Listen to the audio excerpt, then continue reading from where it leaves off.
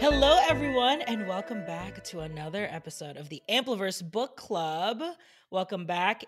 We just passed spooky season. It's starting to get a little chilly, so we wanted to read this very exciting book. We are reading My Sister, the Serial Killer by Oyinkan Braithwaite. So today I'm going to introduce our hosts for the book club using pull quotes that are from the book. So I'm very excited for this new game. Yeah. So first we have Scorpion Tailed leaves a response and a sting you will remember. It's RJ. Hello. Up next, we have the wittiest and most fun murder party you've ever been invited to. It's Allie. Hi, Allie. Hello. And finally, a bombshell of a book. Sharp, explosive, hilarious. It's Catherine. Hi, Catherine. Oh, hello. Hello. Yes, the New York Times wrote all of our introductions today. So thank you to the Times for great work as always. All right. So today we are talking about our new pick for the book club. We just read My Sister, the Serial Killer. So we're just going to start. I mean, I'm going to read the jacket copy a little bit just to give you a brief intro on the book. Korede's sister Ayula is many things. The favorite child, the beautiful one, possibly sociopathic. And now Ayula's third boyfriend in a row is dead, stabbed through the heart with Ayula's knife. Korede's practicality is the sister's saving grace. She knows the best solutions for cleaning blood, bleach, bleach, and more bleach, and the best way to move a body, wrap it in sheets like a mummy. And she keeps Ayla from posting pictures to Instagram when she should be mourning her missing boyfriend. Not that she gets any credit. Korede has long been in love with a kind, handsome doctor at the hospital where she works. She dreams of the day when he will realize that she's exactly what he needs. But when he asks Korede for Ayla's phone number, she must reckon with what her sister has become and how far she's willing to go to protect her. The first thing I really want to talk about is how the book is formatted. So each chapter is titled, it's not numbered, but they are very short, almost like 1-2 pages. I think the most is probably like 3 or 4. It's like short, sweet moments that I feel like they're complete thoughts of how Korede is thinking as she's the narrator of the book, how she's processing what's going on following Ayla's story. And I'm a grade 1 reader, so I really appreciated how easy it was to read. Like Allie and I were talking right before recording that this felt so easy to read, so palatable. I think it was almost like if you think of it, so throughout the book, Korede speaks to, for most of the book, he's comatose. His name is Mutar. And yes. It's almost like they're the snippets that she would have told him in the like little brief chances that she had throughout the day to like go into his room and talk to him. You know, it was just like really short things here and there that like built together, but it wasn't like the narrative weaved together, but it was still just very, like you said, very like short to the point. Yeah. I didn't think about that. That's neither really did clever. Neither did I, but you're super right. I listened to it, as I tend to do. Oh, and yes. But I did also really enjoy the fact that the chapters were really short. It made it super easy because I primarily listen like in the car on the way places. And obviously I'm not in the car as much as I once was. I work from home. And so like, I was going to rehearsal, which was 8 minutes away. So it's like really easy to get to a stopping place when you're listening to. Oh, I'm curious like how you think. I'm sure like listening to it, all of the dialogue is obviously a lot more effective because they probably used the dialect and the accents, correct? Because in the actual book, they wrote down the dialect, so it had all those extra words in the accents. So like, I think in my head, I like did my best to like imagine what it would sound like. Oh yes, definitely. The person reading the book whose name escapes me did have an African accent, and so that was really helpful too to kind of like. And she pronounced the name Corday, but yeah. So I mean, I don't know. I really liked it. It helped me get into it. I really like an accent. I like enjoy listening to something that's different than what I listen to on the regular, you know, every day. every day. We have, my company has a branch in Ireland. So I do get to hear Irish accents from time to time. So that's, wow. How lucky you are. Do you have accents in your daily life, Allie? I do. Yeah. I work for my university, the international office of my university, and so it's actually rare for me to go a day without hearing an accent that's unlike my own. So I feel like now I feel like I've like taken it for granted, but yeah. So that is really cool. No Nigerian accents, but that's okay. Yeah, we'll get one day. Yeah. So okay, let's dive into the book. There's so many things to talk about. You could either talk about, I think we'll save Ayla for last because she's a lot. She's a lot. And even in like Corrida's story, I feel like her life obviously revolves around her. So we'll save her for the end.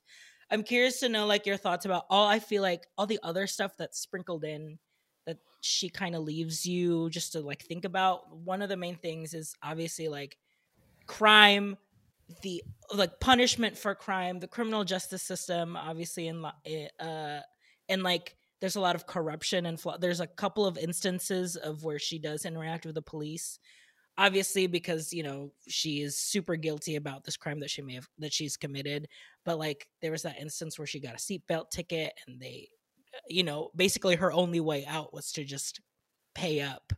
And then even to the point where they searched her car when Femi went missing, and they had to charge her for bringing her car back to her work.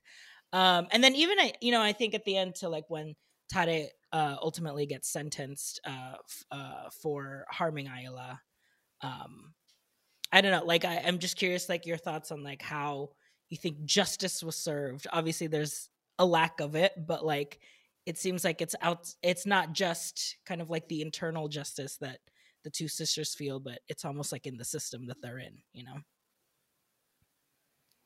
Oh yeah, I definitely agree. I don't know a lot about the justice system outside of our country. And so I did think that it gave me an insight, a little bit of one anyway, because obviously it's a novel, so I can't take everything for 100% truth, but I'm sure it was based in truth. Yeah.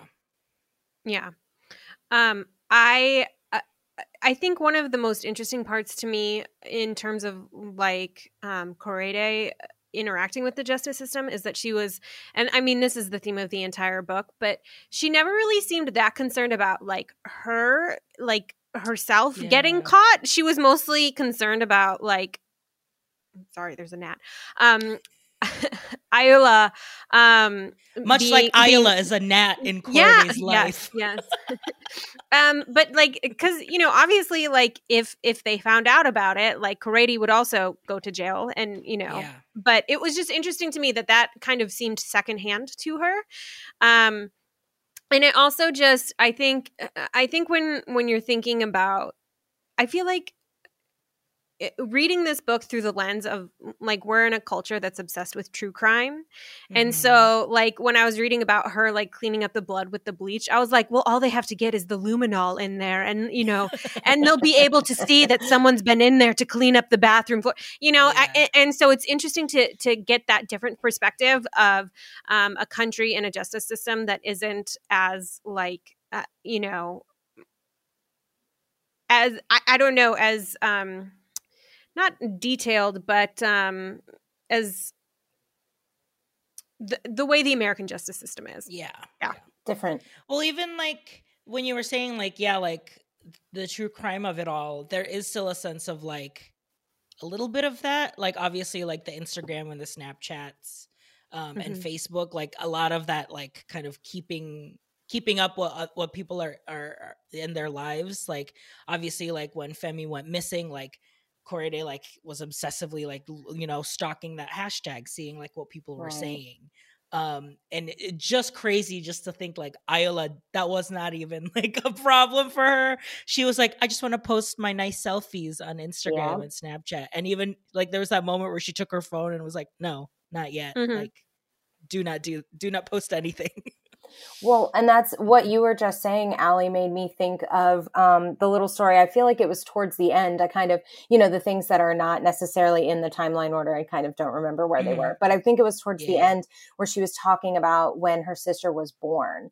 And her mom told her, like, it's your job to take care of her. Like, this is your responsibility as a big sister.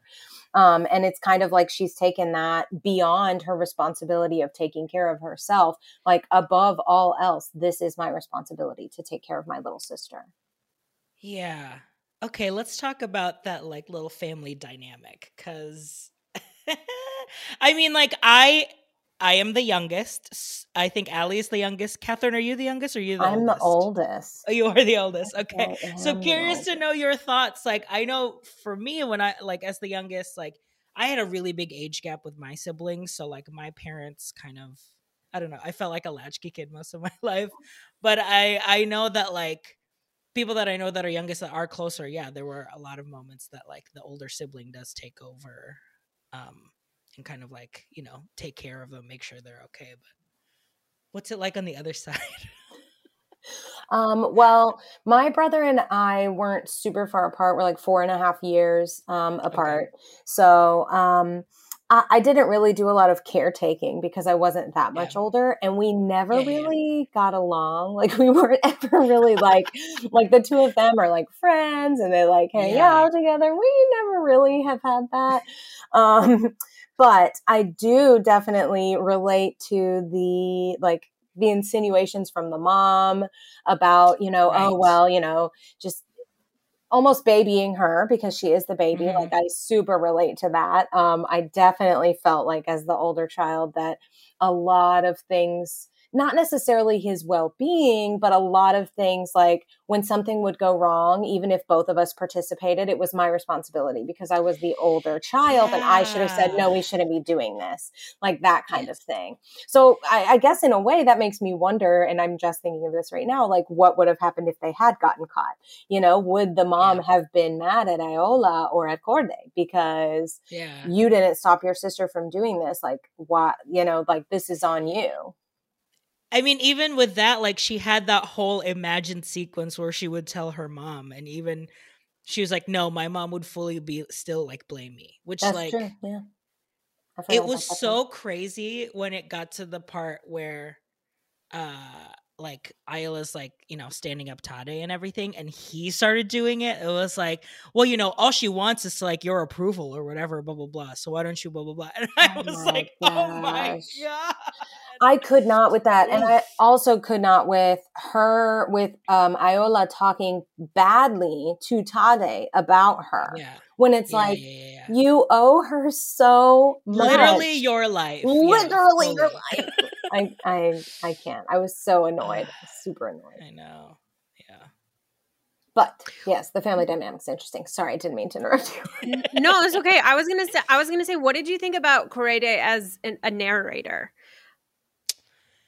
It was really interesting. I think, like, the idea of her, like, talking to this coma patient that's like her best friend because she can just talk. I like making that link when you said it. I think it has given me a better appreciation of her as a narrator because she just has so much, like, her world and how she functions is just be practical. You don't have time to think. You just have to, like, fix everything. She's a nurse. Like, that is just, my mom's a nurse, very much like this. And, like, I know, like, in the moments where we are, like, not, like, when my mom and I are, like, not kind of, like, being mom, son, being people in the world, where she can just kind of, like, talk about her feelings and stuff.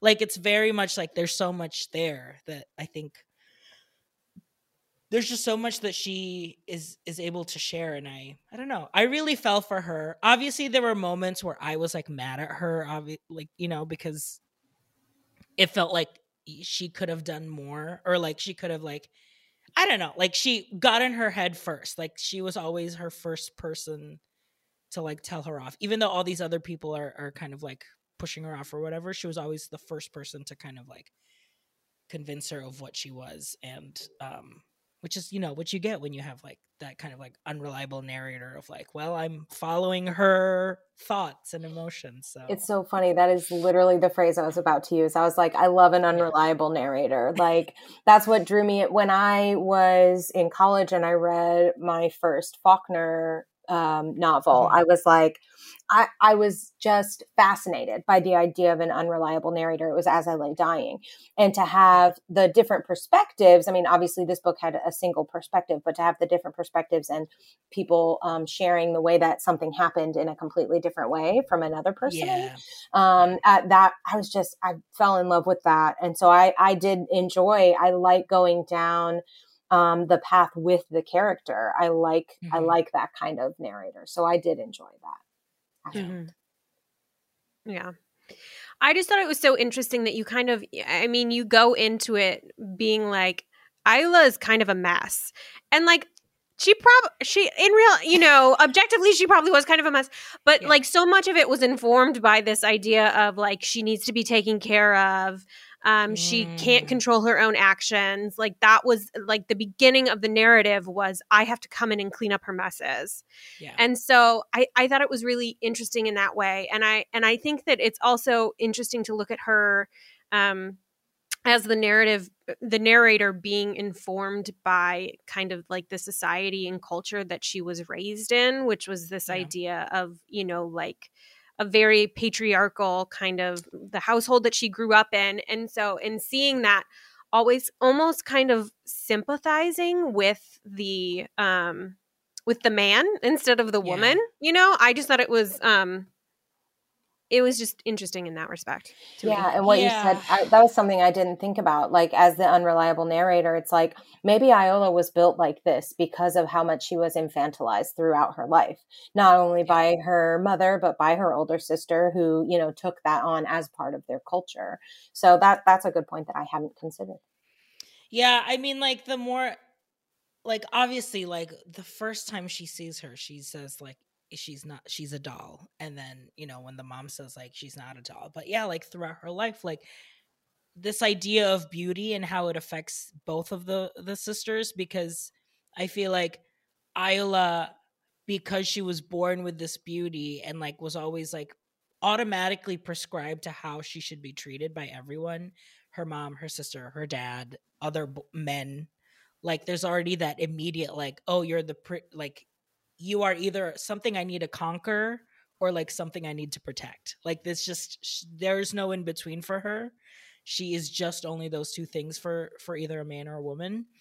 And I just thought that was interesting because she, as a character, yes, it's sociopathy, but like, she wove around that so like effortlessly, I think, in her time now. Obviously you see like what happens, like how she is like obviously like beaten by her father, but also like almost essentially sold into like being a young wife. But like all of that trauma leading up to her now, it's almost like what she knows best. Like, she can turn it on and off. She knows what role she plays for people who, depending on who's looking at her.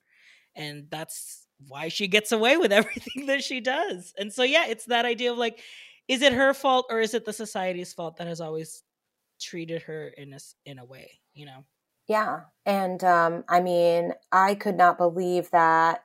I don't know if we want to go here yet, so stop me if we don't. No, but let's do it. Let's do it. Like, I could not believe that in the end she's like, bye, Tade. Like, that Corday is like, whatever. Like, I just knew that she was going to take that opportunity. You know what I mean? Because you can sense throughout the book that she's getting increasingly more aggravated with her sister, especially once Tade comes into the equation. And so I was like, here's her chance. She's going to take it, but she doesn't. And again, that's the thing is like, that has to be not only familial, but societal, that instead of this person that I have always adored, that I know is a wonderful person, like, let me go the side of my family instead. I was surprised. Did you want her to be with Corday? Corday. Did you want Corday to end up with Tade? I don't know what I wanted. I was just along for the ride. I really don't know.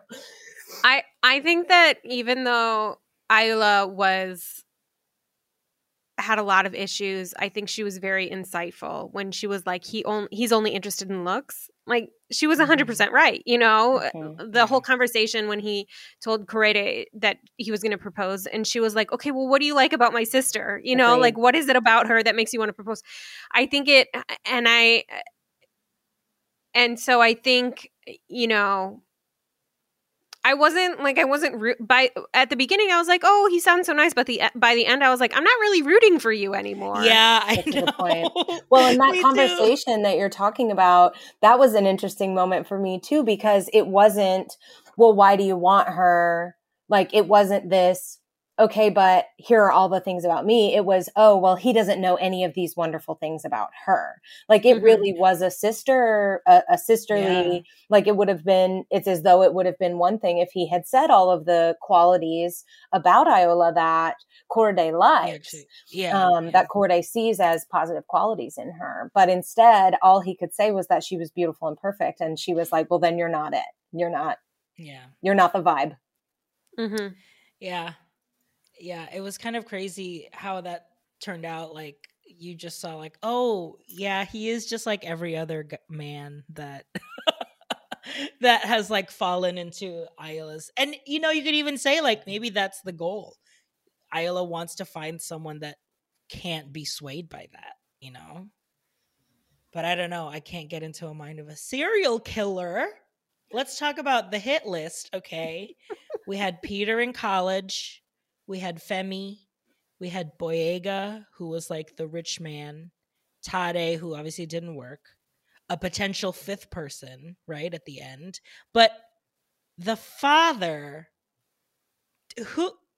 how did he die? That's a great question. I was a little confused. I read it as he fell and hit his head and bled out because no one helped him.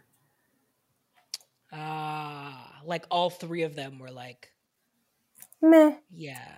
Well, I don't think their mom was there, but I don't think the mom was there, but it was definitely like, because he was like trying to punish the two daughters. He was yelling at her. Yeah. Oh, that's right. He was popping off. Yeah, and then he fell. And I guess, so like that's because there was also that, obviously, like when their aunt was trying to like, you know, take Iola to get married to this like old man. And that was like the first moment that Corday really like defended her sister with, you know, took her dad's cane and was like, I will beat you with this if you take her. And then there was that line where, you know, Iola was like, you know, he's gonna kill us basically because we disobeyed his orders. And she was like, well, not if we kill him first. So that's why I was like, did they kill him? I think it just ended. Maybe it's meant to be like, maybe she pushed him or something, you know, something like that. Yeah, I think so. But yeah, I thought at first, like when I was getting into the book, the whole serial killer thing was like, oh, I thought that was just like a fun, I don't know, like I thought it was like, it's not really a serial killer, but it's straight up like in the first two chapters, she's like, when you've killed more than 3 people, that it's, the third technically makes it a serial killer. She's like, by definition, you are. I am curious, like, what you guys think about this whole, obviously, like, her alibis every single time, right? Like, she uses, going back to that idea of she knows exactly what role to play when it comes to, like, beauty and how people desire her. Her alibi every time is that, like, well, he hit me, so it was self-defense. Yeah, I'm curious what you think about just her tactics there.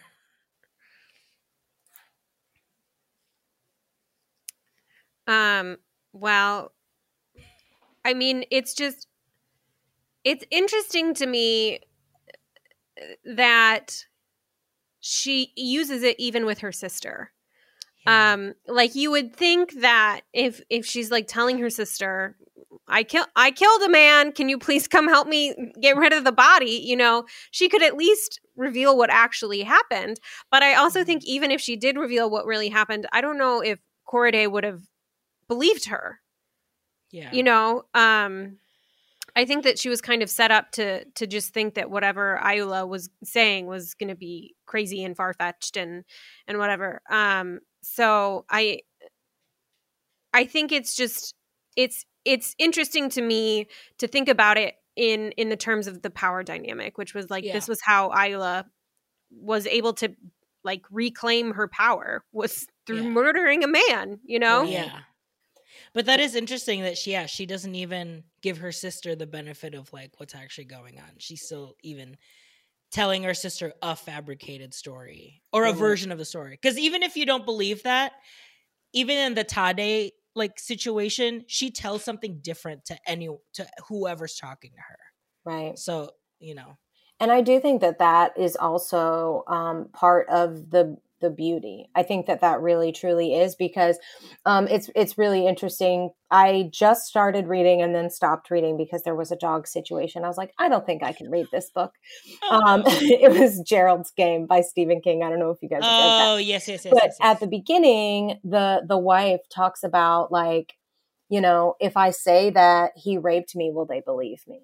You know, and it's one of those things where I think it's a similar situation. Like in this situation, let's think about Corday. Like if Corday said that somebody beat her and that's why she killed him, like, would people believe her? And I honestly don't think so. Not these people in her circle anyway, that seem to think that she is expected to be the level-headed one because that's what she has. She doesn't have beauty, supposedly, but she has level-headedness. So she's expected to play that. Whereas Iola's like, oh, this is all I have. He came for my beauty. You know what I mean? I was protecting what I have. I was protecting who I am almost. Yeah, that's true. I didn't even think about that. I just like, I'm so fascinated by Ayala, which is just, I don't know, like the moment that really made me be like, this is something that I can't even imagine a person can do. And it's when Femi's sister, who is the sister of the last person that died, she comes and she's fully like, what did you do to him? Where is he? And Ayala just in a snap just changes, like, basically like comforts her, because she's like, ultimately that's what this girl is looking for. She's not actually looking for it. She just wants to be comforted and like basically find the closure that like Femi's gone. And the like maniacal way that she's, even like how Corday describes her as like, she's so mad that she can't eat her ice cream right now. Yeah. I was like, oh my God. Oh, so good. I think that was one of my one of the parts of the book that I enjoyed, was there was a really sharp wit about it, and just like little and they were just dropped in. Like one of my favorite ones that killed me was when she was like, Ayala looks like a Bratz doll and I look like a voodoo figurine. I was dead. I was like, and it was just like here and there, just these really like just dark bits of humor that were just so funny, and I thought really added to the tone of the book. Yeah, it's like the best part, like when you're dealing with something so heavy. I mean, like it's the whole true crime thing, right? Like that's why My Favorite Murder is so famous, because yes, it's so gruesome, but like hearing people like kind of laugh about it, is there's something about, because they're not laughing at like murder. They are laughing just like the situation that it's, you know, it's almost like the ironic like Truman Show of it all, of like, what is going on? Yeah, that was probably one of my favorite scenes, and I had to kind of like read it twice just to be like, wow, this is so insane. This woman is insane. Oh yeah, I was really blown away by the whole section. Like when the rich guy came in, I was like, I'm sorry, what? Like I didn't even know what to do with that information. And then, of course, he's like, oh, well, I don't know what happened. He got sick and he died. Or he got food poisoning. He got food poisoning and he died. Isn't that weird? And it's like, what? And then, of course, the same thing, like Corday was stalking Femi's poems and everything. She's stalking the rich guy's wife on their Facebook. And she's like, I wonder if she knows, you know? Yeah. Anyway. I was blown away by that entire situation, because I was like, I just felt like it was Iola show. You know what I mean? It's the Iola show. Yeah. Yeah, even like at that point when obviously like there was a new guy that was in, like obviously she was cheating on Tade. Right. And there was that whole obviously like there was that whole thing, like even Tade was like blaming Korede of like, well, you don't give her enough attention and blah blah blah blah blah. And even like when that other guy died, when Boyega died, it was so nonchalant from everyone. Like Iola was just like, hey, and I didn't need you. Like that was how good it was. Like she didn't need Korede to clean that up. And so even Korede was just like, great. Like but like the way that like Tade like easily jumped back into it too, of like, well, Iola's like, back now. She's feeling like she wants to do this again now. It's just like, oh my God, she fully is like the star of her own show. Right. It's the power of beauty. You know what I mean? Yeah. Literally getting away with murder. Mm-hmm. Yeah, totally. I think an alternate title for the book could have just been Pretty Privilege. Mm-hmm. Yeah. I also, I just want to say too that I'm very particular about when people like, when we do commentary on current society. So like all the shows that are coming out now about like COVID, I'm like, do we really need this right now?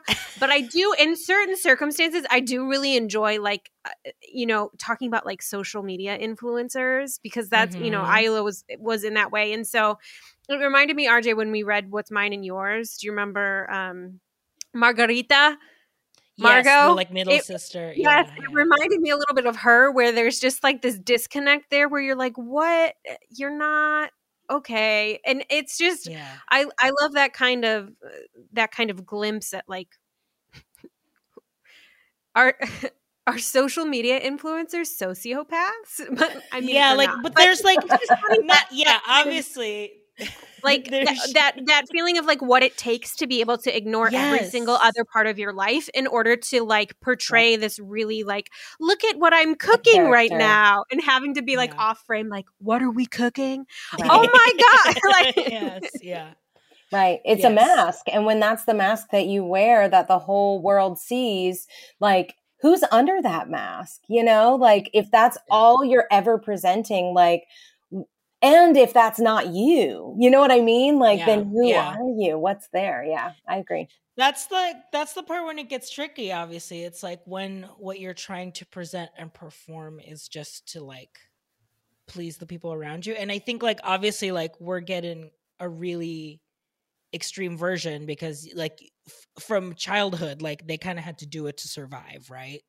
But like seeing how that manifests when they grow up, it's like it's really interesting to see how they creep into like different facets of ourselves, whether it's like in our jobs, like how we perceive ourselves in social media, or like in our relationships. So yeah, man, I think it's just just be yourself. My God. For real.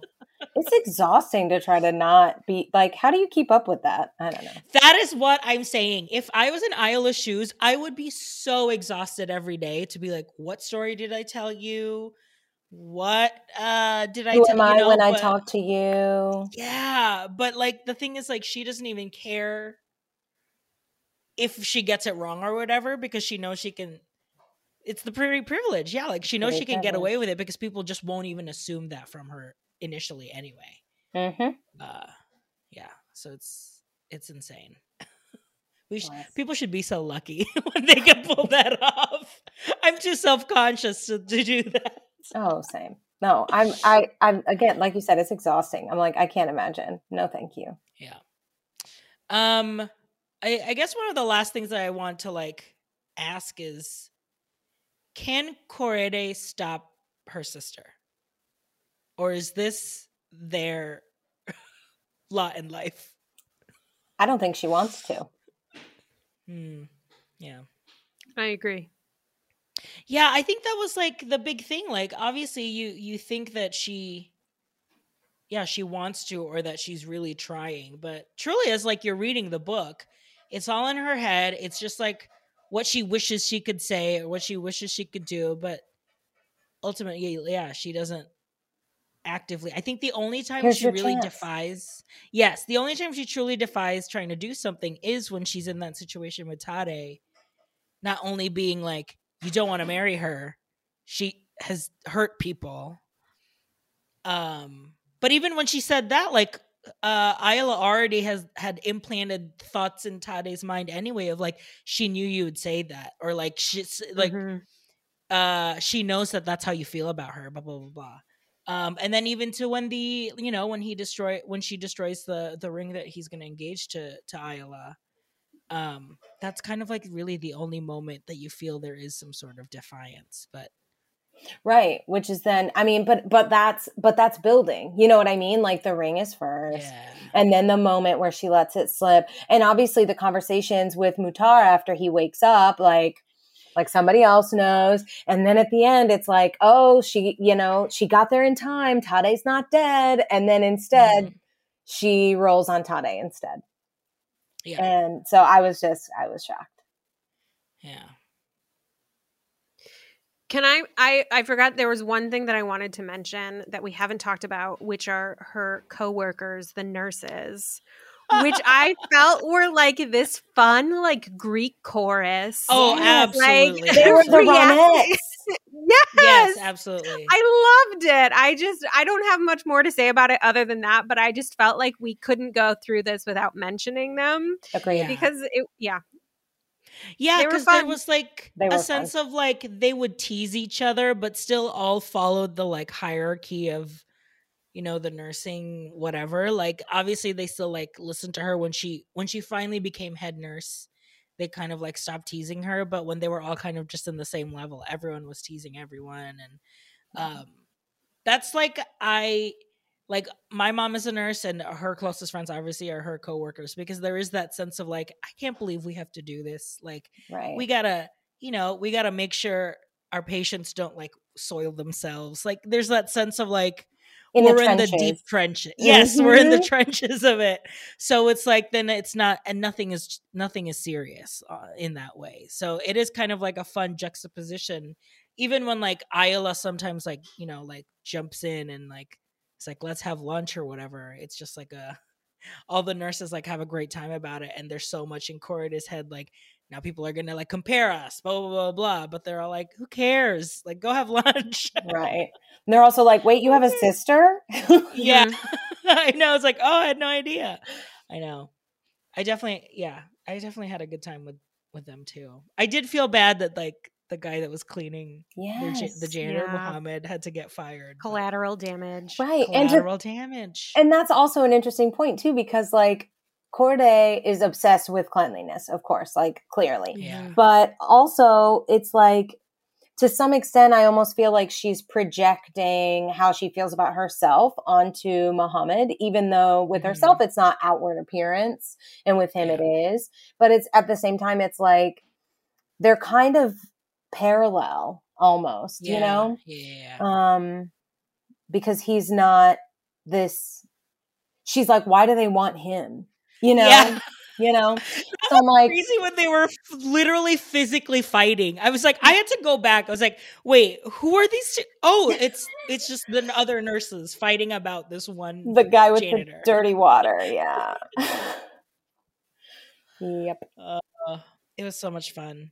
Yeah, I think like, I guess my biggest takeaway really is that like, it is such a weird, crazy, like combination of that, like, yeah, it is dealing with all these like really heavy stuff and like heavy themes, but the wit and the sharpness of the jokes and the like realism of the comedy, like it's so grounded that you're just like, oh man, like these are real people. I am reading real people's like stories right now, even though it's crazy, Yeah. Especially those references to social media, because I feel like for me, I very rarely read things that are like here and now and like real life. Like I read a lot of not that stuff, as you know.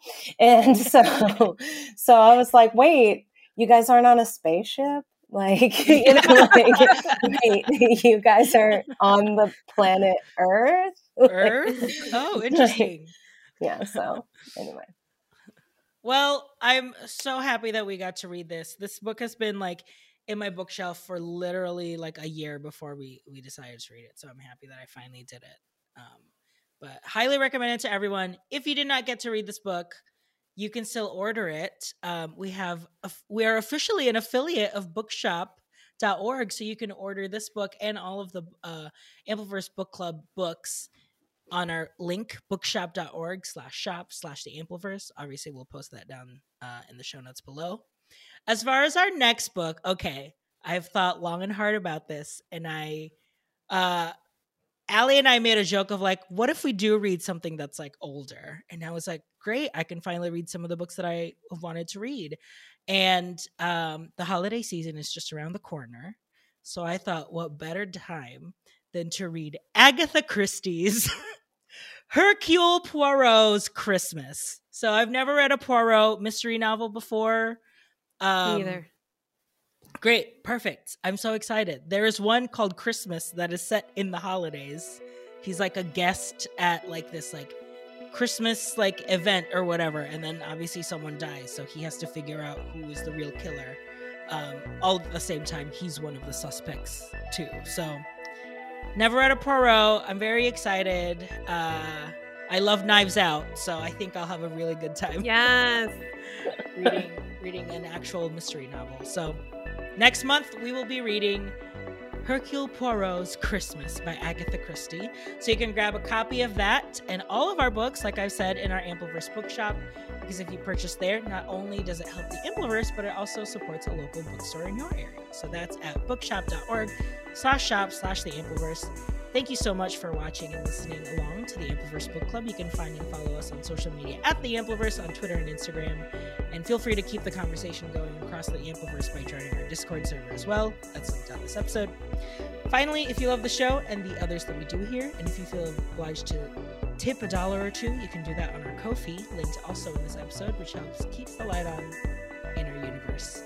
Thank you, Allie. Thank you, Catherine, for joining me in book club this month. We'll see you next month. Everyone, we'll see you. Don't forget to read on and buy our books in the bookshop. Thank you. Bye. Buy our books, please. Bye. Discovering voices, building worlds. The Ampliverse.